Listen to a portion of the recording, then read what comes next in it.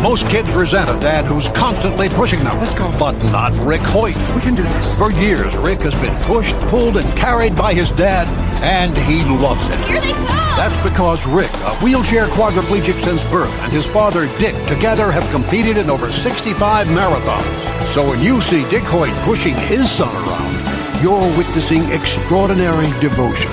Pass it on from the Foundation for a Better Life at values.com. Atlanta's #1 radio stations, Swanky 93.3 and The Heat 94.6 radio stations, has you covered. From our studios to our newsroom at KLP Entertainment. Listen on all major audio platforms like Spotify, iHeartRadio, Audacity, Apple Podcast, Stitcher Podcast, Google Podcast, YouTube, and more.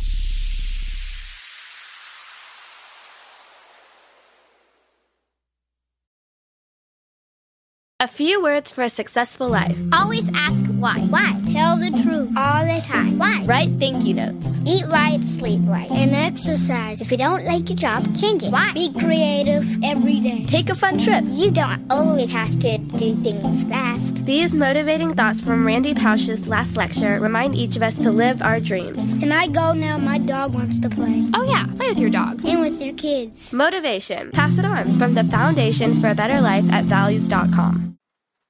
Live from our newsrooms brings back our hit news network, SNN, with many news anchors like Arthur Brooks, Addison Hayden, and Beatrix Gemma. Brings you stories about the news worldwide. Tune in on Atlanta's #1 stations, Swanky 93.3 and The Heat 94.6 radio stations. To get the latest news today, listen on all major audio platforms like Spotify, iHeartRadio, Audacity, Apple Podcast, Stitcher Podcast, Google Podcast, YouTube, and more.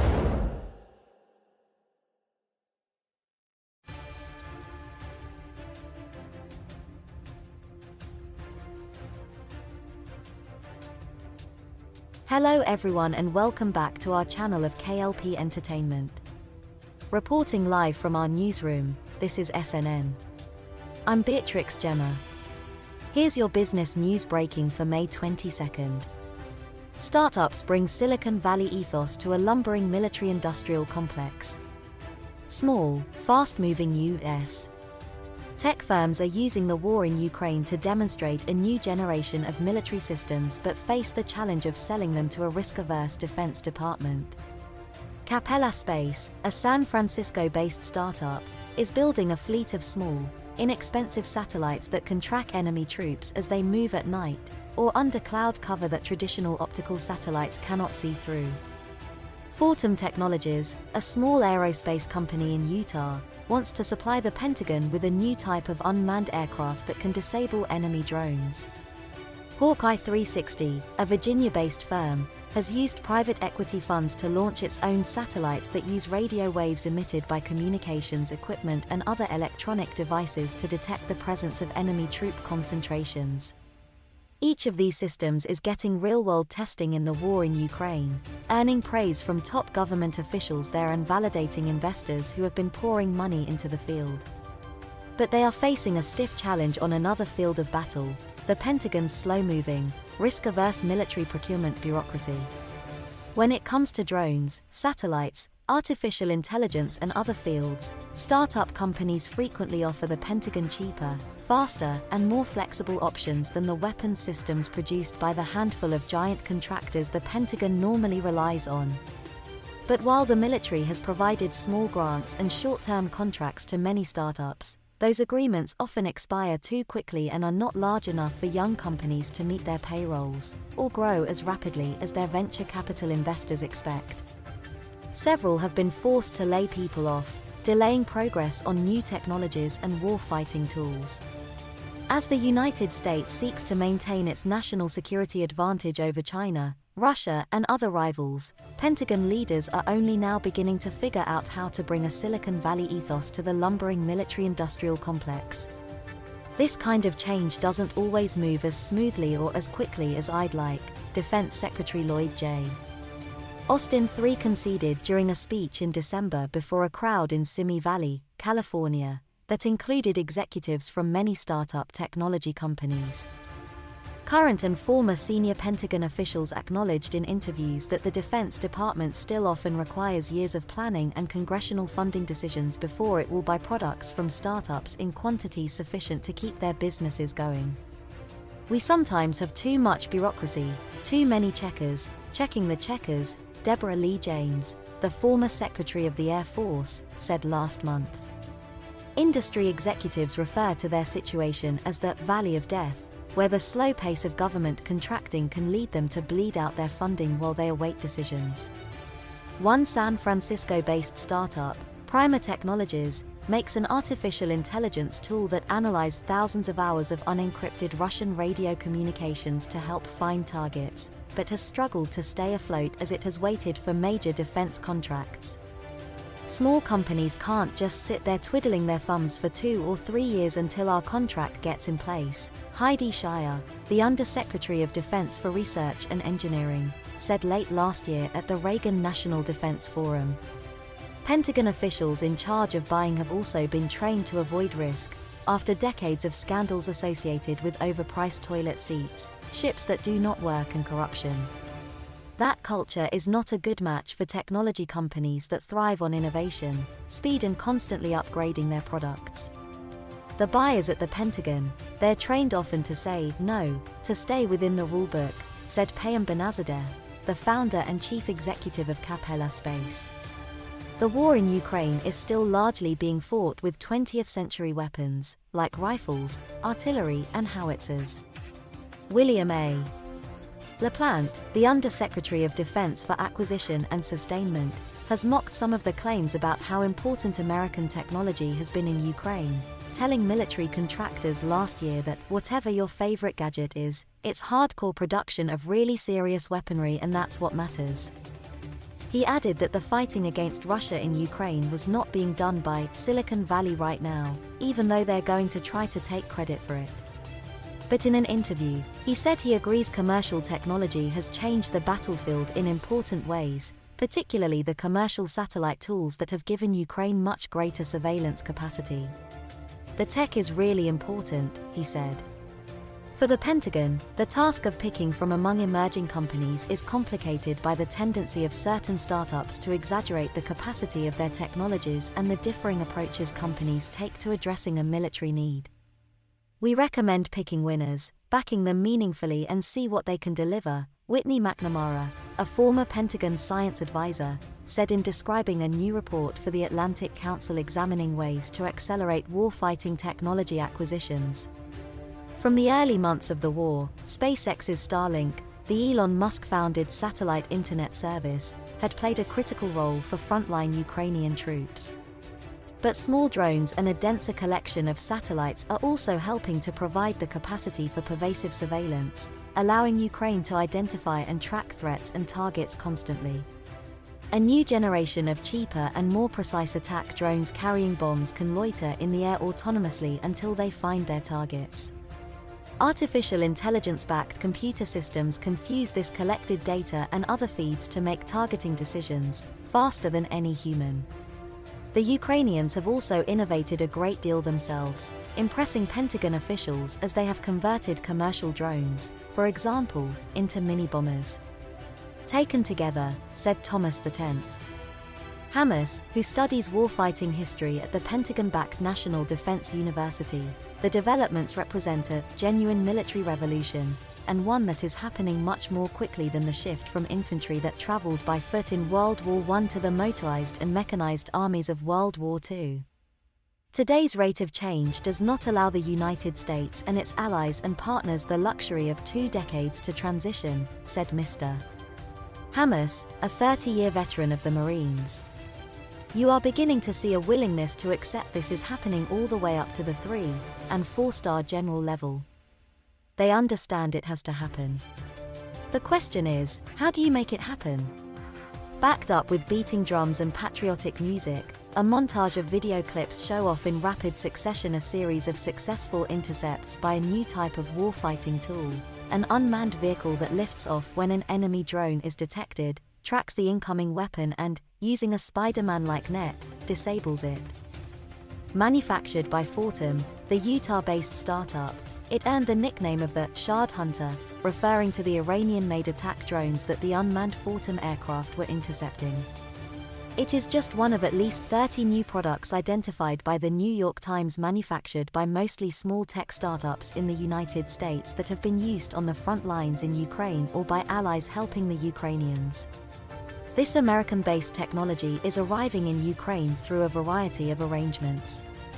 They include donations by the companies, direct acquisition by the Ukrainian government or groups that support it, or purchases by the United States government, which then sends it to Ukraine. The most conventional of these devices are commercial satellites that deliver traditional photographic images of Russian warfighting equipment and troops, from companies like Maxar Technologies, BlackSky, and Planet Labs, which have succeeded in winning billions of dollars in government contracts. The United States government has had advanced satellites in space for years, with capabilities that still exceed what the commercial companies can offer. But starting about 5 years ago, private sector players like Capella started to launch smaller, cheaper, and faster to build units, offering more frequent coverage of the world than even the US government can provide. This is really the first major war in which commercially available satellite imagery may play a significant role in providing open-source information about troop movements, military buildups in neighboring countries, flows of refugees and more, Ukraine's Minister for Innovation, Mikhailo Fedorov, wrote in March 2022 at the outset of the war, accurately predicting the vital role this commercial data has since played. Closer to the ground, small drones manufactured by a growing list of United States-based companies, including AeroVironment, Skidio, Shield AI, Teal Drones, Brink and Anduril Industries, are helping provide Ukraine's so-called persistent surveillance needed to identify and track targets and refugee movement, as well as other threats, according to information provided by the companies, the Pentagon, or the Ukrainian government. The U.S. government has had its own much larger attack drones used widely in Iraq and Afghanistan, with names like Predator and Reaper, both of which are made by California-based General Atomics, costing as much as $57 million apiece. But the new generation drones are much smaller, cheaper, and easier to build, and could give the military new battlefield options.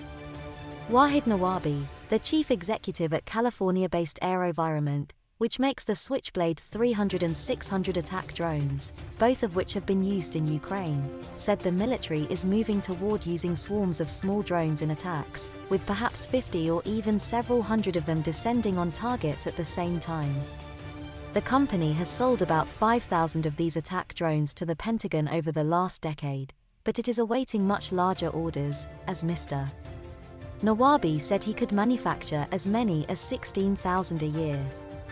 Other American-based military technology companies, including Dedrone of Virginia and SkySafe of California, have sent products to Ukraine that allow the government there to track incoming enemy drones, or in Dedrone's case, to use a rifle-like device that sends targeted radio pulses to jam the enemy drone, disabling it before it can hit its target. Perhaps the most revolutionary use of American technology in Ukraine has been the application of software that uses artificial intelligence, made by Palantir, to help with targeting efforts.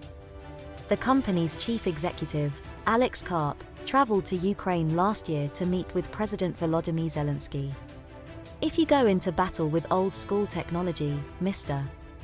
Karp said this year at an event to discuss artificial intelligence tools in warfare, and you have an adversary that knows how to install and implement digitalized targeting in AI, you obviously are at a massive disadvantage.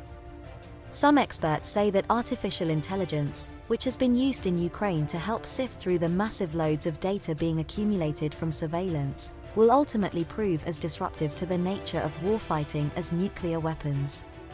AI is able to make millions of decisions, even before the human knows there is a decision to make, said Will Roper, who served as the top Air Force procurement official until 2021 and still serves as an advisor to the Pentagon.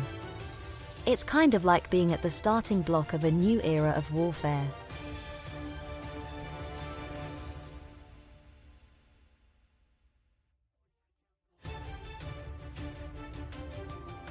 Arsenal are stepping up their attempts to sign a new midfielder this summer with new targets emerging. The latest is the Manchester City captain İlkay Gündoğan. Just a day after lifting the Premier League trophy, he's on a list of targets which includes Declan Rice, Moises Caicedo and Mason Mount. Well, Gündoğan is out of contract in the summer, but last month he said talks with City were ongoing. Pep Guardiola has made it clear in recent interviews he wants his captain to stay. The Arsenal boss, Mikel Arteta, worked closely with Gündoğan when he was Guardiola's assistant at City. As for Declan Rice, we expect Arsenal to make a bid for the West Ham captain at the end of the season. It's our understanding that Rice has a gentleman's agreement that he can move in the summer, provided West Ham receive an offer worth £120 million, be that in a transfer fee or a transfer fee plus player. Well, internal discussions at Arsenal are continuing over the possibility of signing the England midfielder, who has a year left on his contract at the Hammers, with the option of a further year. Arsenal are also keeping an eye on Moises Caicedo's situation at Brighton. Arsenal had 2 bids rejected in January, the second of which was worth £70 million. The player has since signed a new contract, but the Brighton boss Roberto De Zerbi has admitted that he could leave in the summer. Meanwhile, Chelsea's Mason Mount is another target. He is also out of contract at the end of next season.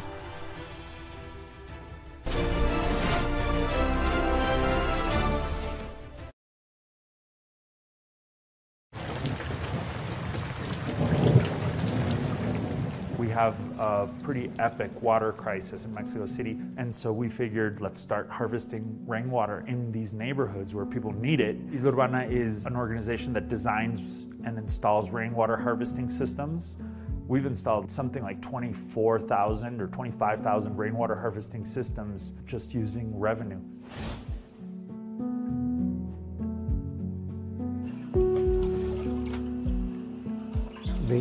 días hemos pasado sin agua. Solo de noche llega el agua, viernes o sábado. Se le ve amarilla, ahora huele. Para tomar compramos. Le digo a mi esposa, esto va a ser la guerra del agua. The rainwater harvesting systems that we install are pretty simple. It teaches people how to harvest, filter, and potabilize water at home. The whole thing starts with the roof of the house, which is the catchment surface. So we work with the family so that they have a very clear understanding of keeping the roof as clean as possible. The water that falls off of that roof, we channel through gutters and pipes. We chlorinate that water. We do a simple sedimentation process that allows fine particles of sediments to settle in the tank. And then after that, we pass it through a pretty simple filtration system that then feeds water to the rest of the house. And we can get water of whatever quality we need. From kind of general use domestic water, we can get purified water that you could bottle. Me subo cuando ya va a llegar temporada de lluvia y ahí la recolectamos.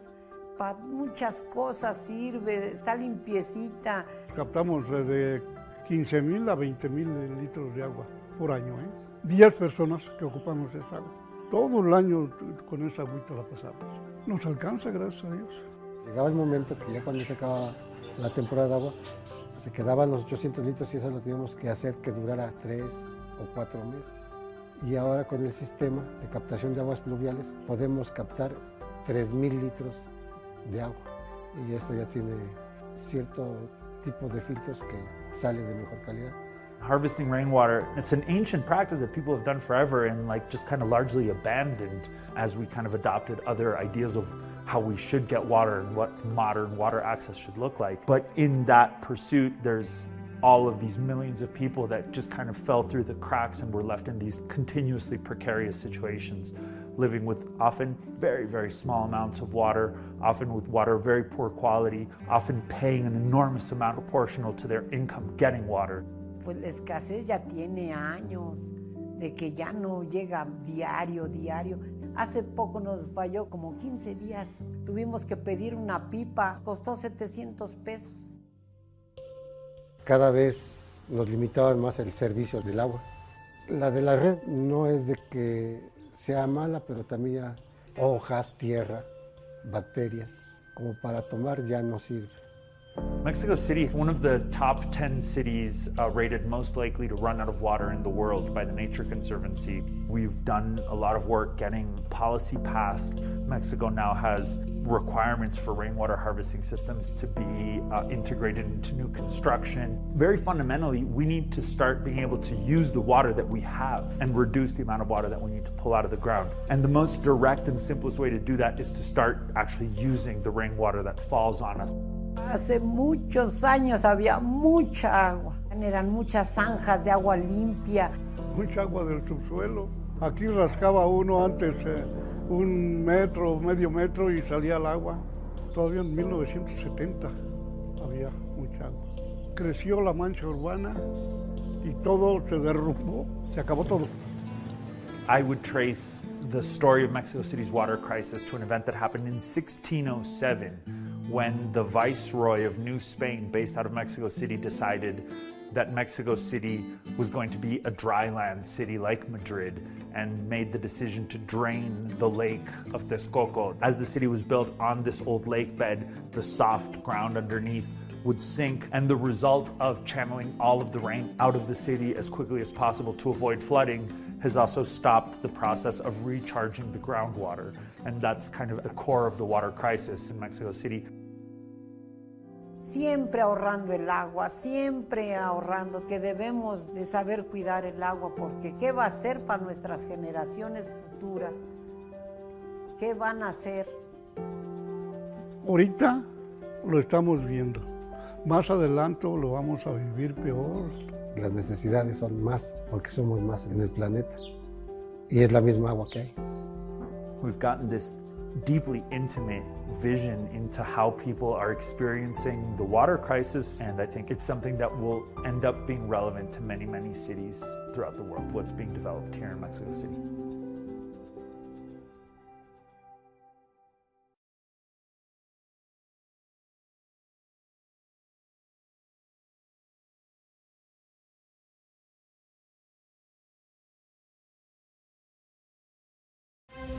Audio Jungle.